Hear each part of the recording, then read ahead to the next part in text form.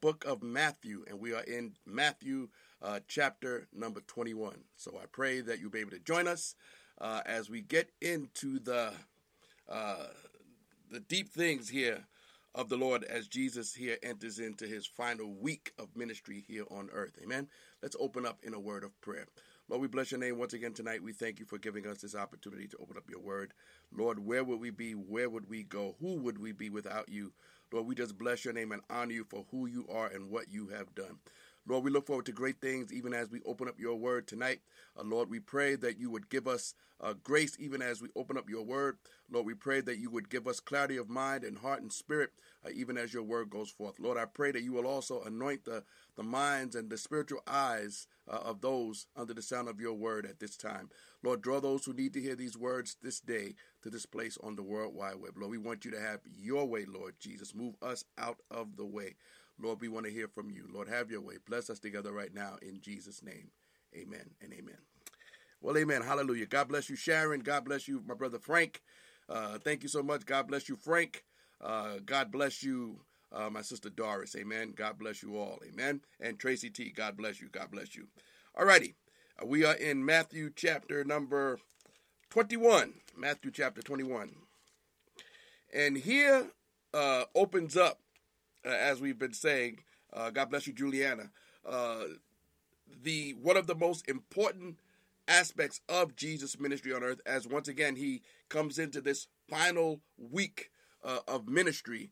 There is first something that must take place. It is prophesied in Scripture, and that's one of the reasons why it's so important. Traditionally known as the triumphal entry, and there are many reasons why it is triumphal. Amen? And so let's get into this. Chapter number 21, Matthew, verse number 1. And when they drew nigh unto Jerusalem, and were come to Bethphage unto the Mount of Olives, then sent Jesus 2 disciples.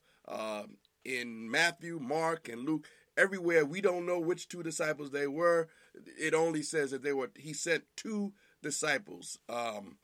And once again, Jesus had already told his disciples on several occasions, 5 to be exact, from the scripture, from the book of Matthew itself, that he was on his way to Jerusalem. And there he would be arrested, he would be crucified, but he would rise again. And now, once again, we're coming into the home stretch, if I could use that phrase. Verse number 2.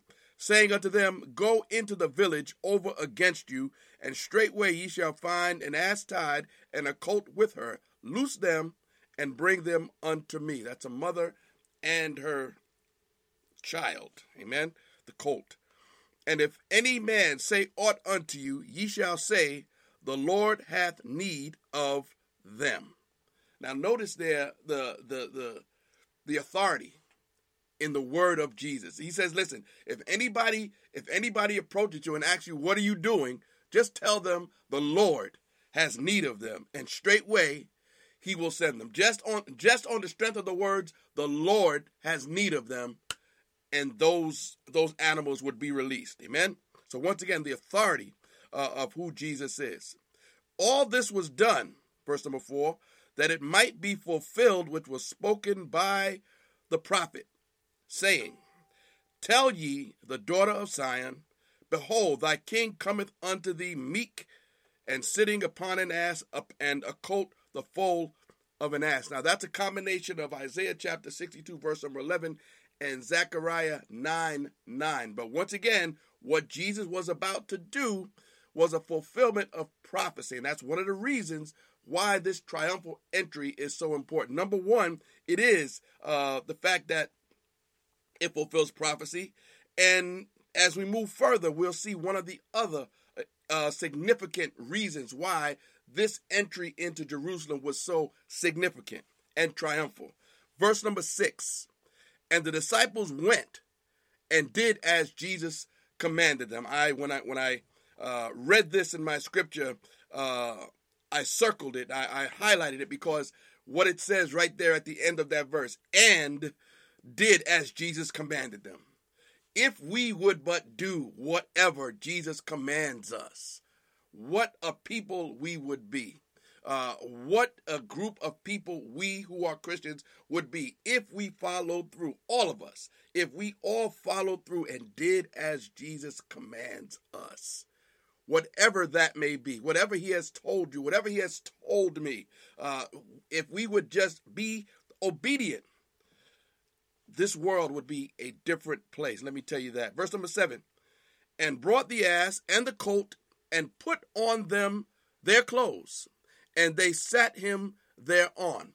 And so they made a saddle of sorts for Jesus, and they put their own clothes on this donkey, and they put Jesus there.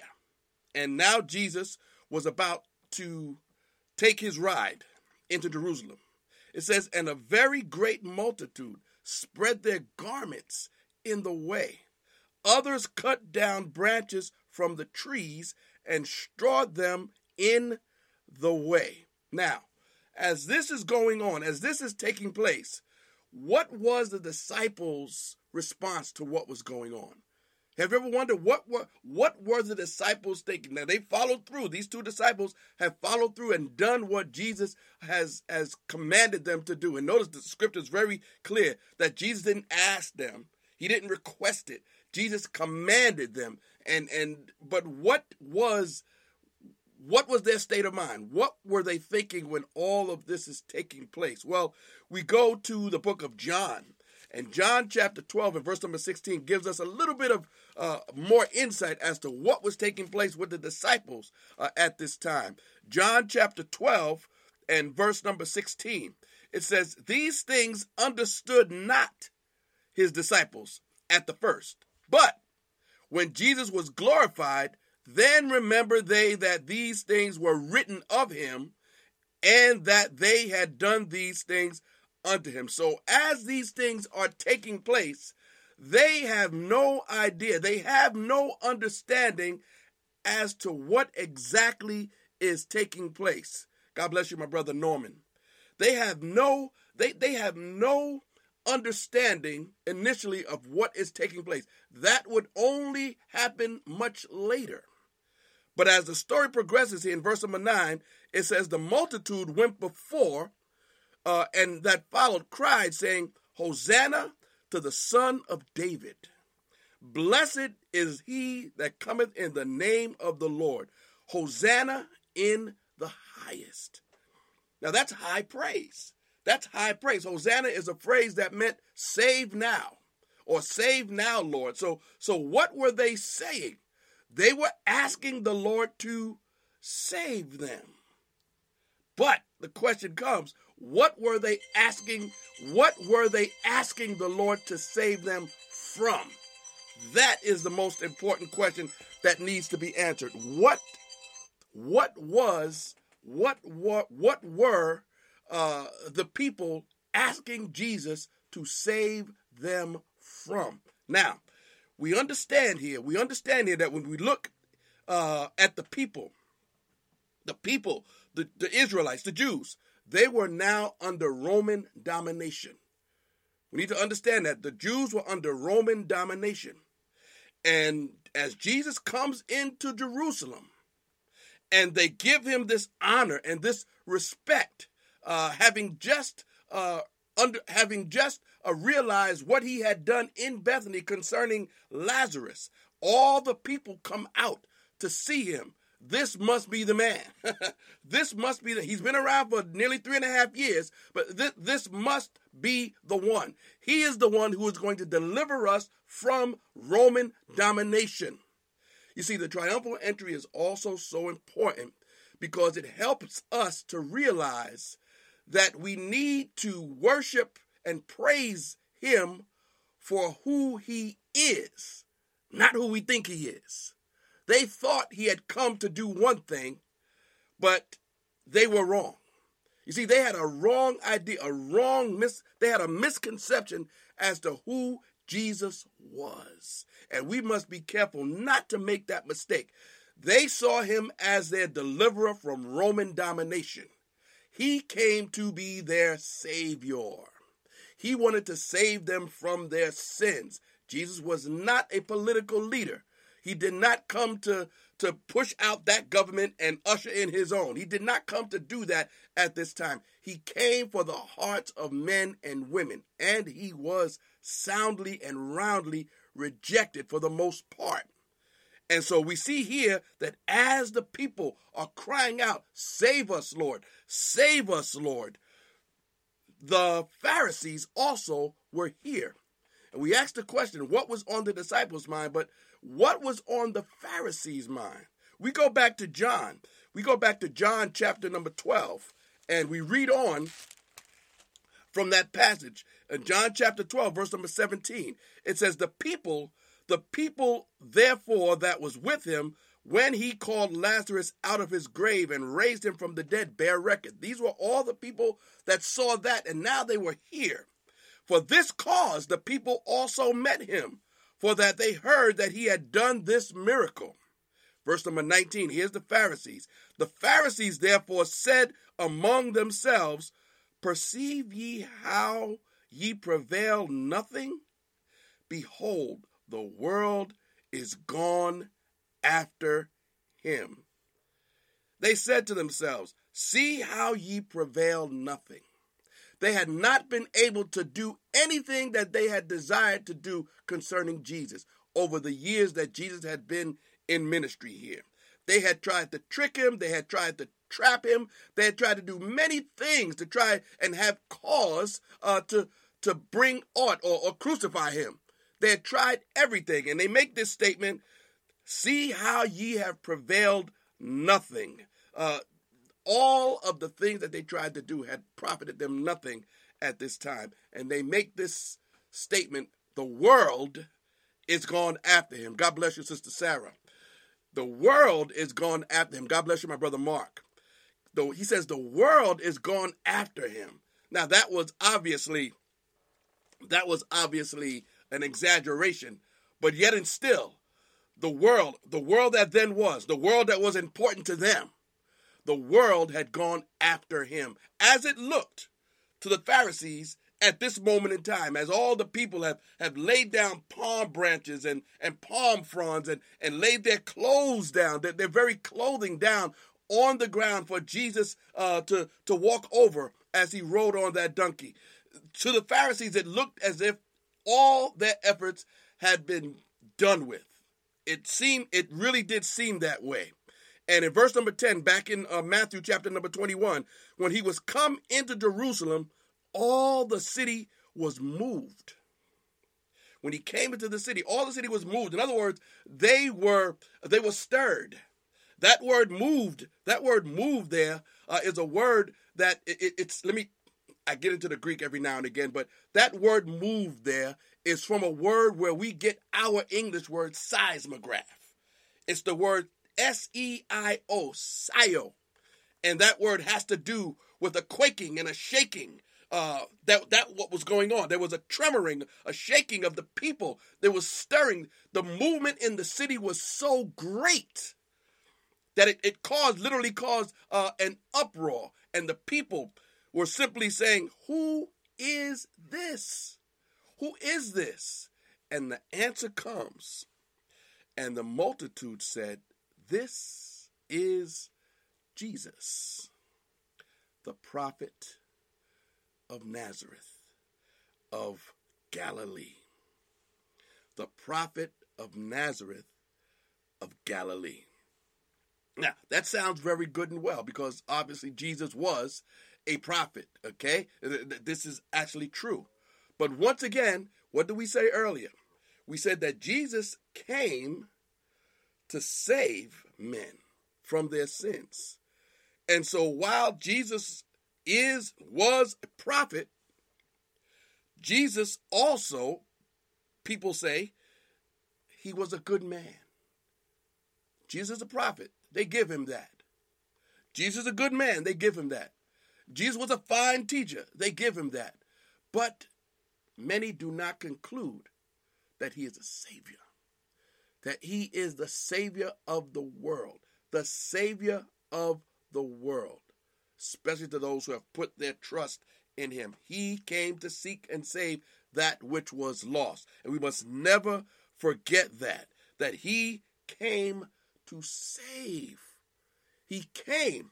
What Jesus is doing now, on his way to Jerusalem, on his way. Listen, Jesus, to say it more bluntly, Jesus he has an appointment with destiny. He is on his way to his death. It sounds crazy, but it is absolutely 100% true. Jesus came to die.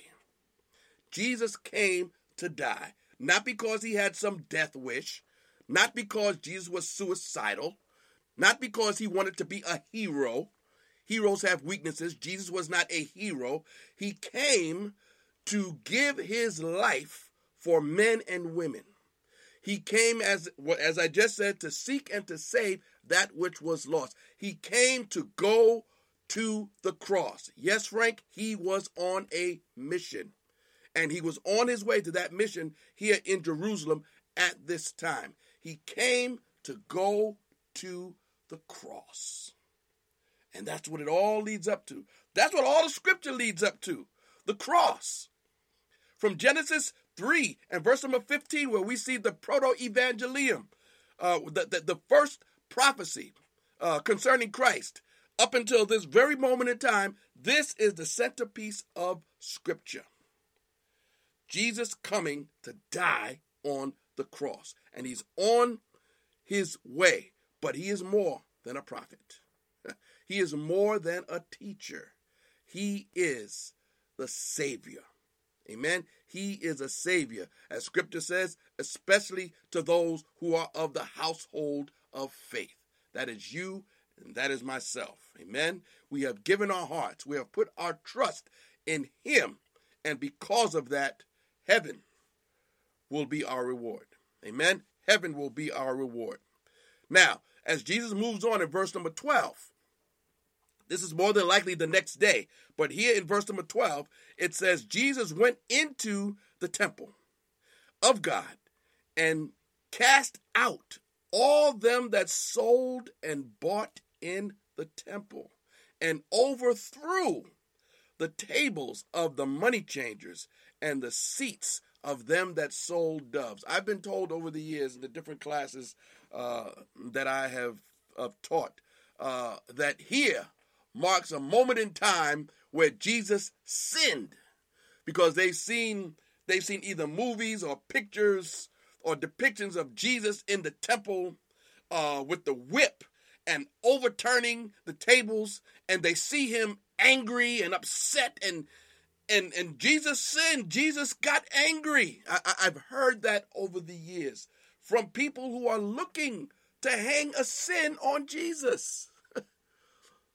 People looking to find a loophole somewhere in scripture that would prove that Jesus actually sinned. But no, Jesus did not sin. If anything, if this is how it is explained, if you want to call it righteous indignation. Listen, you and I can get angry and upset over things, and rightfully so. But yet it's still our anger at sinfulness is not, let me put it the way, I don't believe our anger at sin is entirely perfect or complete. We don't know the full story. We know sin is sin is sin. But when Jesus came into the temple, and as it goes on here, let's read the next verse. And he said unto them, verse number 13, it is written, my house shall be called a house of prayer, but ye have made it a den of thieves. When Jesus saw the dishonest dealings that were taking place in his father's house, when he saw that his father's house was being misused and corrupted and used for the wrong reason, he experienced righteous indignation. He is all right. He is all non-sinful in his reaction and his response to what was taking place in his father's house. And so no, Jesus did not sin at this point when he got angry. No, not at all. No, Jesus saw what was taking place in his Father's house, and it stirred his spirit, and he knew that it was wrong, and he took steps to correct it, and he did it in a way that made everyone know just how corrupt this thing that they were doing was. These were dishonest people carrying on dishonest business inside of God's house, misusing God's house. This is a house of prayer, not a house of merchandise. No, a house of prayer. Verse number 14. And the blind. Here's a verse that we can look over many times and just not see the absolute power in this verse. Verse number 14.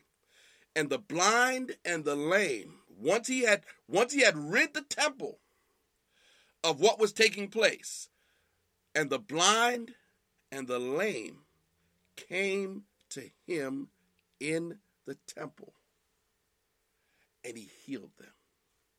The blind and the lame came to him in the temple, and he healed them. It almost seems as if, when I read this, it almost seems as if the blind and the lame and those who were needy were unable to come into the temple to receive from Jesus because of what was taking place. See, we need to make sure that we keep God's house God's house. And I know that we do a lot of things in God's house, and you know, we have different types of celebrations. Nothing wrong with that. But we need to make sure that we keep the purposes of God's house in line with Scripture. Amen? We need to keep it in line with Scripture. And if we're keeping it in line with Scripture, God's house is a house of prayer.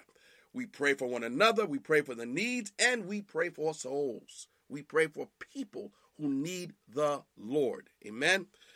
But I want to read from Matthew chapter number 15.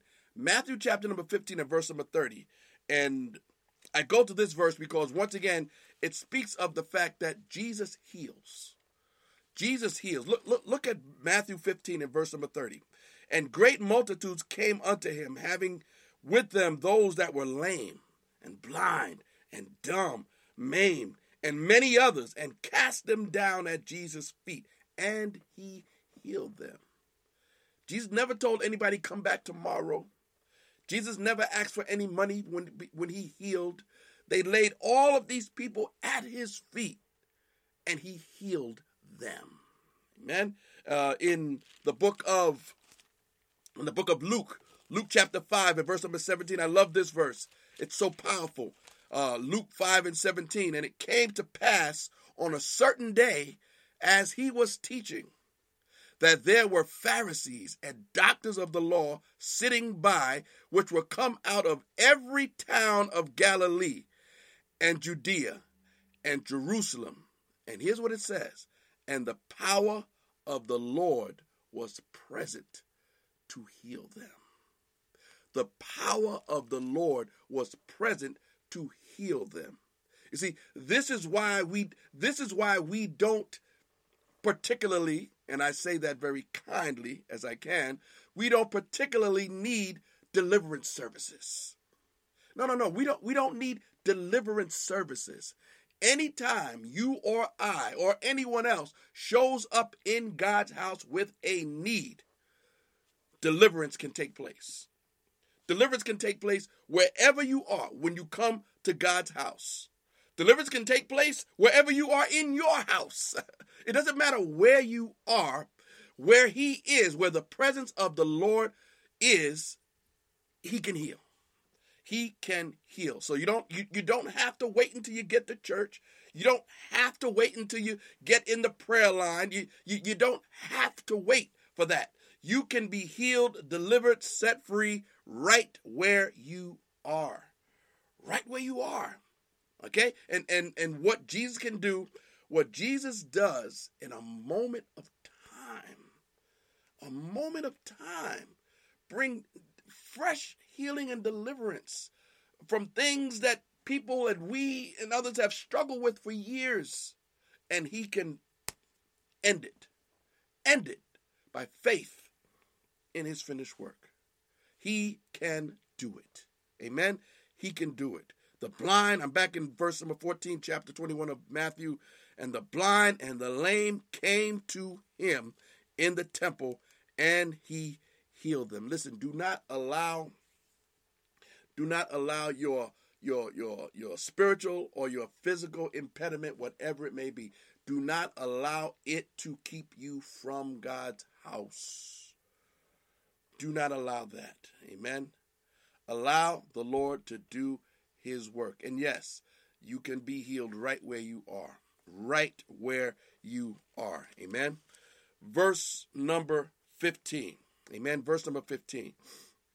And when the chief priests and the scribes saw the wonderful things that he did, and the children crying in the temple and saying, Hosanna to the Son of David, they were sore displeased. This tells you where the heart of the Pharisees were, the scribes and the Pharisees. This tells you exactly where they were. They seem to be a very heartless group of individuals.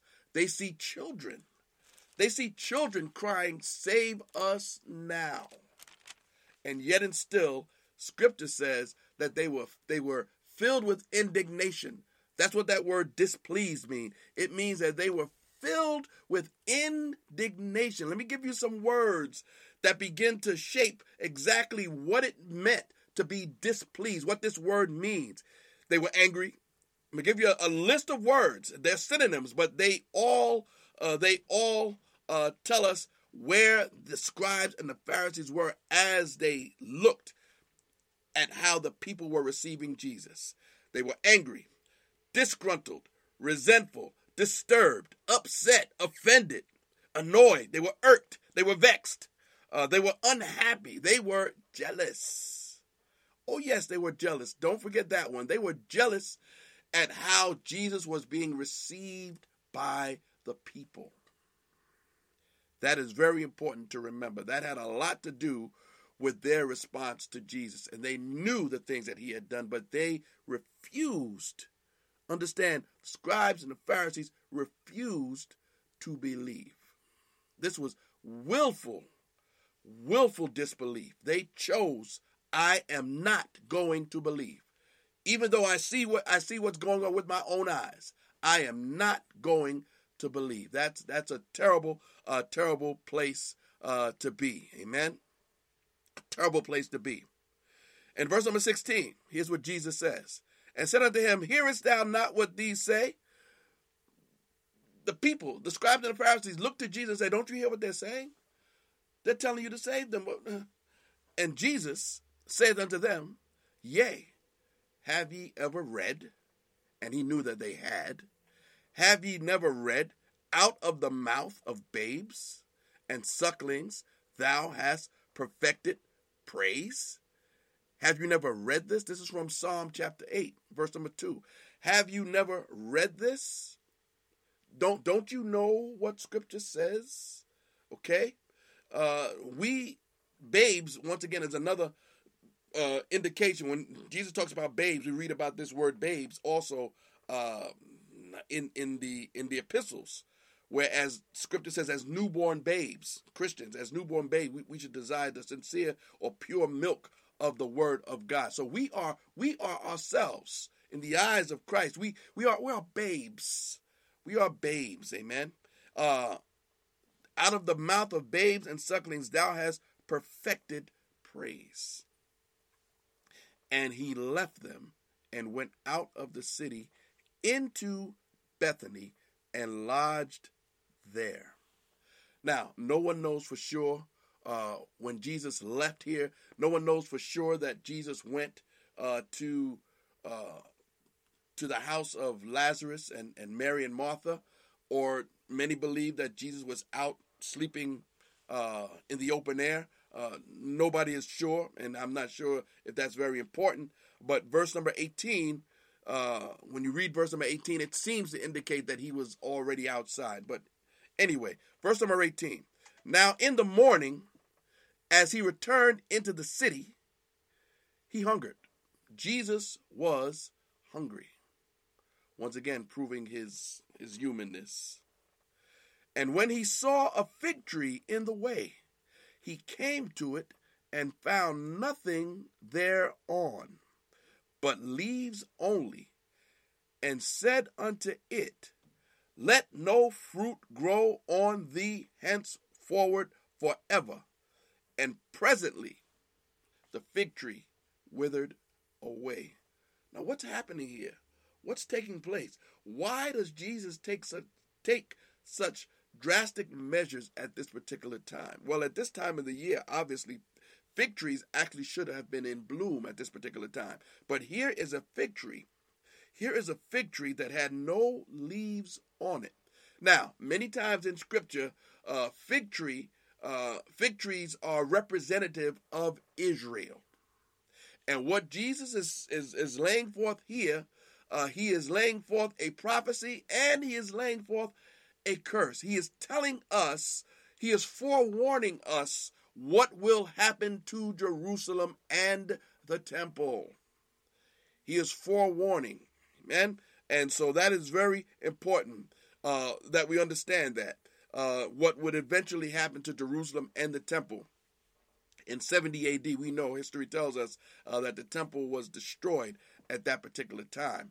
But when we talk about prophecy, I want to go back just for a moment. I want to go back just a few verses, and I wanted to get this. When they called him in verse number 11, let me go back there just for a few moments. Verse number 11, when they called him that he's a prophet. You know, many times, and we're living in the age of the prophetic at this time. Everyone wants a prophecy. You could even there was a time, I'm not sure if you can still do it now, but I know there was somebody in my area several years ago that you could pay to get your own personal prophecy. You could get your own personal prophecy on the phone, and that was back in the day when phones. You cannot pay for a prophecy, but once again, that just tells you the craze with the prophetic nowadays. And here's what we must understand about prophecy. It was a good thing that they called Jesus a prophet. That is good. But here's what we must understand about prophecy. Many times in Scripture, especially in the Old Testament, prophecy was predictive. But the word prophecy itself is not primarily a word that is talking about foretelling. It is primarily, the word prophecy is almost strictly talking about forthtelling. Telling forth or proclaiming that which is God's will. That which the Lord has spoken. That's what it means to prophesy. Okay? And so in a very real sense, if we look at the meaning of the word prophecy, in a very real sense, if there's a pastor or a man of God who is speaking, and he speaks forth on, let's use Sunday morning, on Sunday morning, and he speaks forth the message, the sermon, as we call it, and it's from the Lord. It's what the Lord gave him for that day, for that particular congregation. If that's what the Lord gave him, then that individual, that preacher, has prophesied.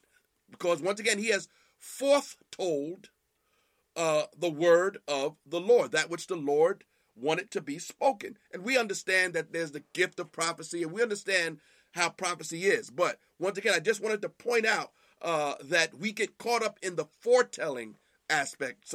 We want somebody to tell us what God is going to do. But many times we don't look at what God is saying to us presently. And that's also a part of what prophecy is. Amen. So I just wanted to bring that up. When we go back to Matthew chapter number 21, Matthew 21 and verse number 20. When the disciples saw it, they marveled. It says they marveled, saying, how soon is the fig tree withered away? And so almost before their eyes, they see this fig tree, which had no leaves, but it was yet recognizable as a fig tree. how they noticed that the fig tree had withered away so quickly. That was because Jesus had pronounced a curse upon the tree. And once again, in so doing, he also was warning and prophesying concerning Israel itself. Verse number 21. Jesus answered and said unto them, Verily I say unto you, if you have faith and doubt not, ye shall not only do this which is done to the fig tree, but also if ye shall say unto this mountain, Be thou removed, and be thou cast into the sea, it shall be done. What Jesus is talking about there, he's talking about the enormity of situations, problems. It doesn't matter how great the problem. It doesn't matter how great the circumstance. If we put our faith in the finished work of Christ, we can yet see a miracle. We can see a miracle. But here's what we must remember. He goes on in verse number 22. He says this, And all things whatsoever ye shall ask in prayer, believing, ye shall receive. Now many have taken that verse and run with it. I can ask the Lord for anything I want, and the Lord is bound to give me what I want. Let's come together. Let's pray for this thing that I want. Where 2 or 3 are gathered in my name, He is there in the midst. We're gonna pray. Listen. All of our prayers, this type of praying, remember what it says in the book of James, that sometimes we pray amiss. We pray with wrong motives and wrong intentions, and we intend to take that which we get and heap it upon our lust. God is not bound to fulfill or answer that type of prayer. But the prayers that he will answer are the prayers that are in accordance to his will. The prayers that are in accordance with his will. That is important for us to remember. We must not ask outside of his will. We must make sure that our asking is conformable to his word. Amen. This verse number 22 is not just ask whatever you want and you got it. You got it. No. That's not how it goes. That's not how it goes at all. But once again, whatsoever ye shall ask in prayer, believing. Where's your faith? Where is your faith? Amen. Ye shall receive. We were talking just a few minutes ago, about running on a prayer line. It's nothing wrong with being prayed for. Of course not. I've been in my share of prayer lines before in my life, and I've been on prayer lines and I've been prayed for and seen the Lord work. And I've been on prayer lines where nothing seemed to happen. I've been on prayer lines where I've been, don't mean to smile, but it seemed funny at the time, where I've been literally smacked in the head. I mean, a good one. I mean, where you hear the sound, a slap, like, boom, and immediately it's like, that's not from God. No, I did not come up here. I did not come up here to get prayed for, to get slapped in the front of the head. No. But once again, believing. Where is your faith? Amen. Where does your faith lie? When we put all of our, we have to be careful that we don't put our faith in the hand of the man that we're waiting to be touched by. I've seen people, I've seen the call go out. We're going to pray for everybody. I've seen people get up and run. I've seen people get up and run to the front so that they can be prayed for. Now, where's your faith when that's taking place? Excuse me, but where is your faith? In the man, in the individual who just said, I'm going to pray for you now? Or is your faith in Christ and his finished work? If you're putting your faith in the hand of the man that's going to put his hand on your shoulder, on your head. No.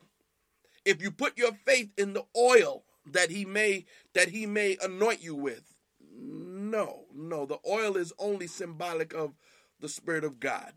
That's what the oil is for. But listen, you need to keep your faith locked in. Locked in. As difficult as it may sound, you need to keep your faith locked into Christ and who he is. Even as you are being prayed for, Lord, it's all about you. It's all about you. Lord, I place my faith in you. Lord, you are the healer. Lord, you are the deliverer. Lord, you set individuals free. Lord, it's all about you. And so once again, be very careful when you, if you are one that has gotten or get on prayer lines. I've seen people stand on line for hours just for the individual to do this for about 2 or 3 seconds, and it's the next person. And I'm wondering, where's your faith? You've been standing there online long enough to be healed yourself already. You should be praying already. Careful when it comes to that. Amen. In all things, whatsoever ye shall ask in prayer, believing ye shall receive. Verse number 23, as we begin to wind down here tonight.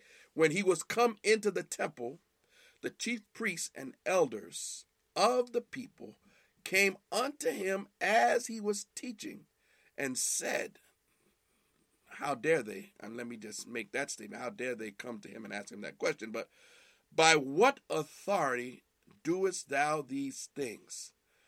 And who gave thee this authority? As if they didn't already know.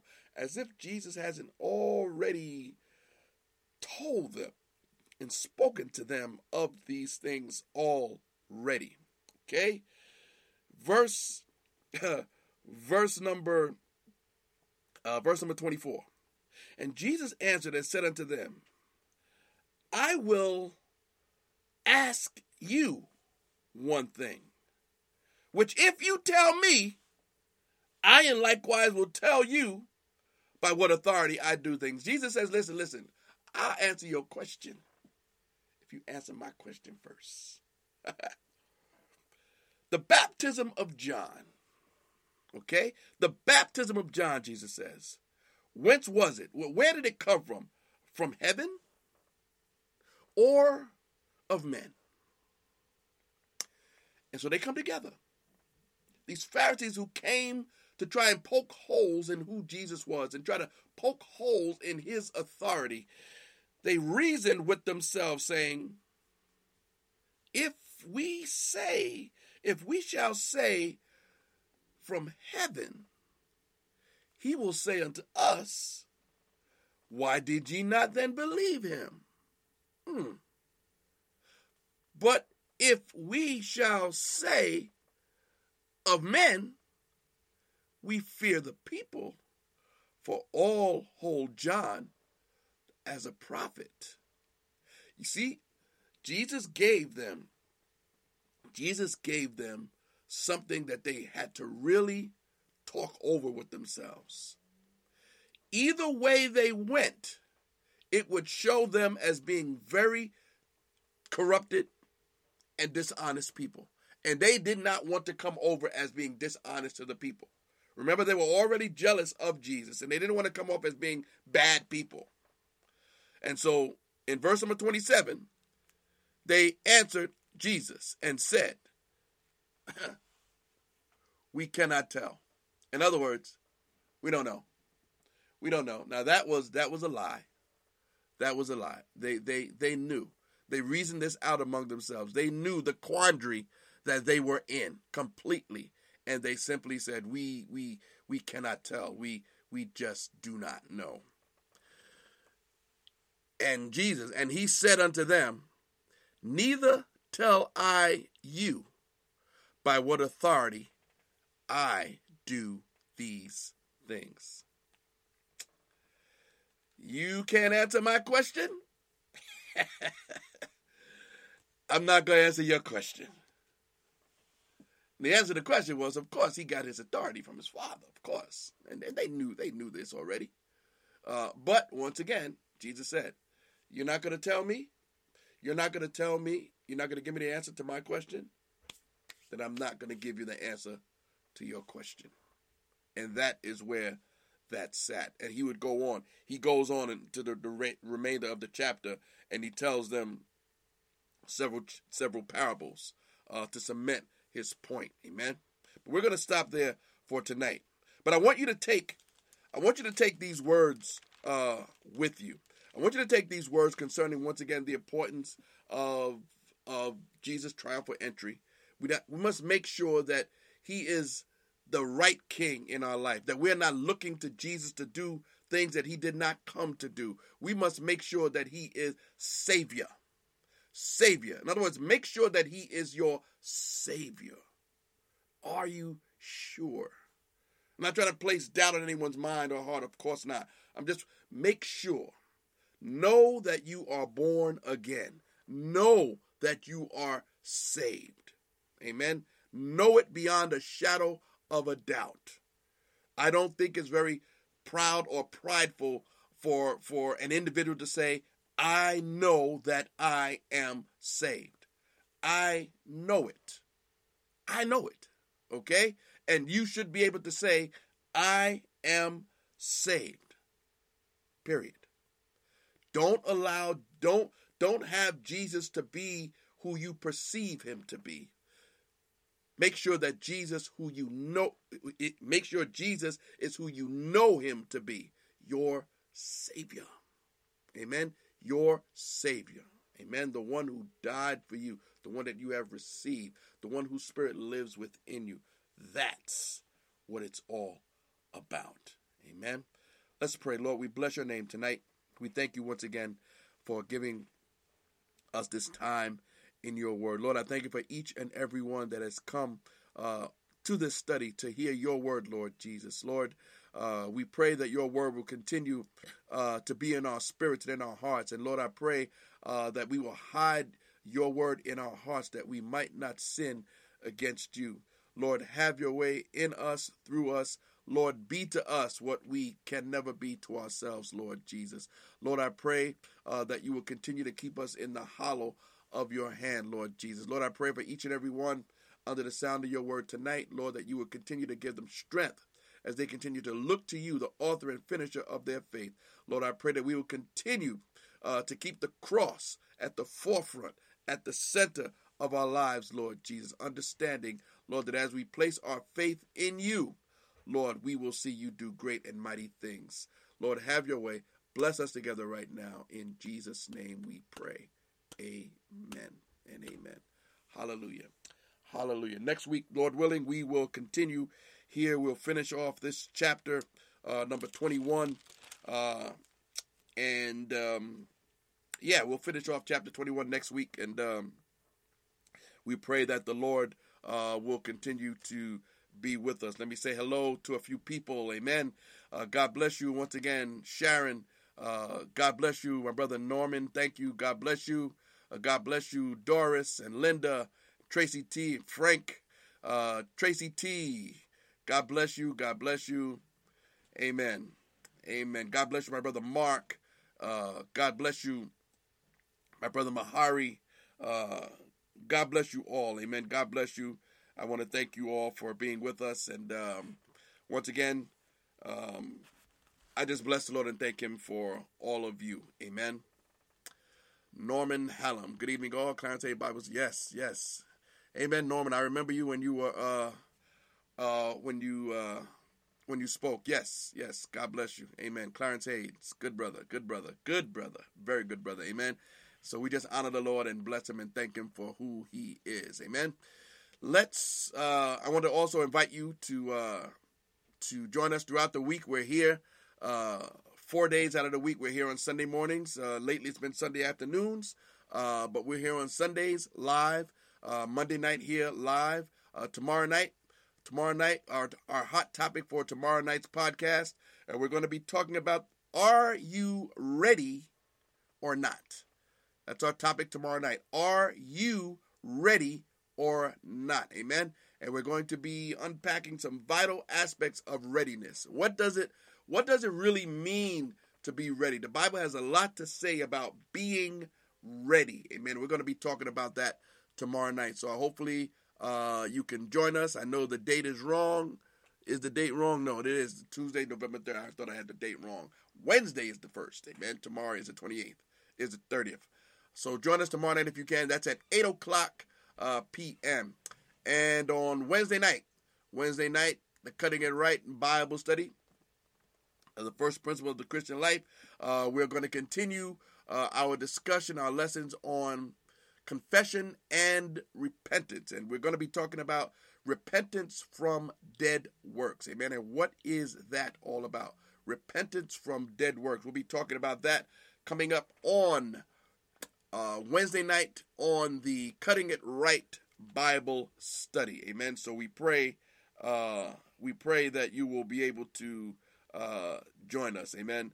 And that is coming up on Wednesday night. Amen.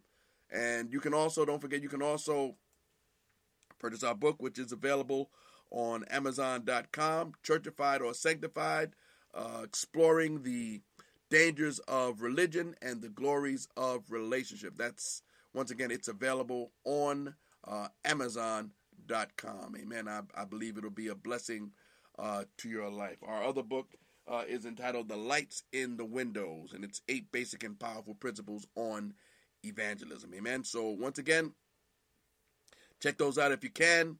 I believe that you'll be blessed. And you can also follow us and subscribe to our, you can subscribe rather to our channel on YouTube. That's the Word Ministries on YouTube. We have many who follow us and watch us on YouTube. You can also go to our website, which is that'stheword.org. You can also follow us on social media. Amen. Facebook, Instagram, and Twitter. Amen. So we just bless the Lord and honor him for what he is doing in our hearts, and thank him for what he is doing in our lives. You can download these podcasts to your smart device by going to Spreaker.com. That is our main podcast platform. And we have those who do listen in from across the United States and around the world. Amen. And so once again, thank you for being with us. And don't forget, you can join us tomorrow night. We'll be right back here on social media, YouTube, Facebook, Twitter, Spreaker.com, and Instagram tomorrow night. And we'll be here with our study concerning Are You Ready or Not? Amen. So thank you for joining us. I'm Michael Jakes, and we will see you next time. May God bless you.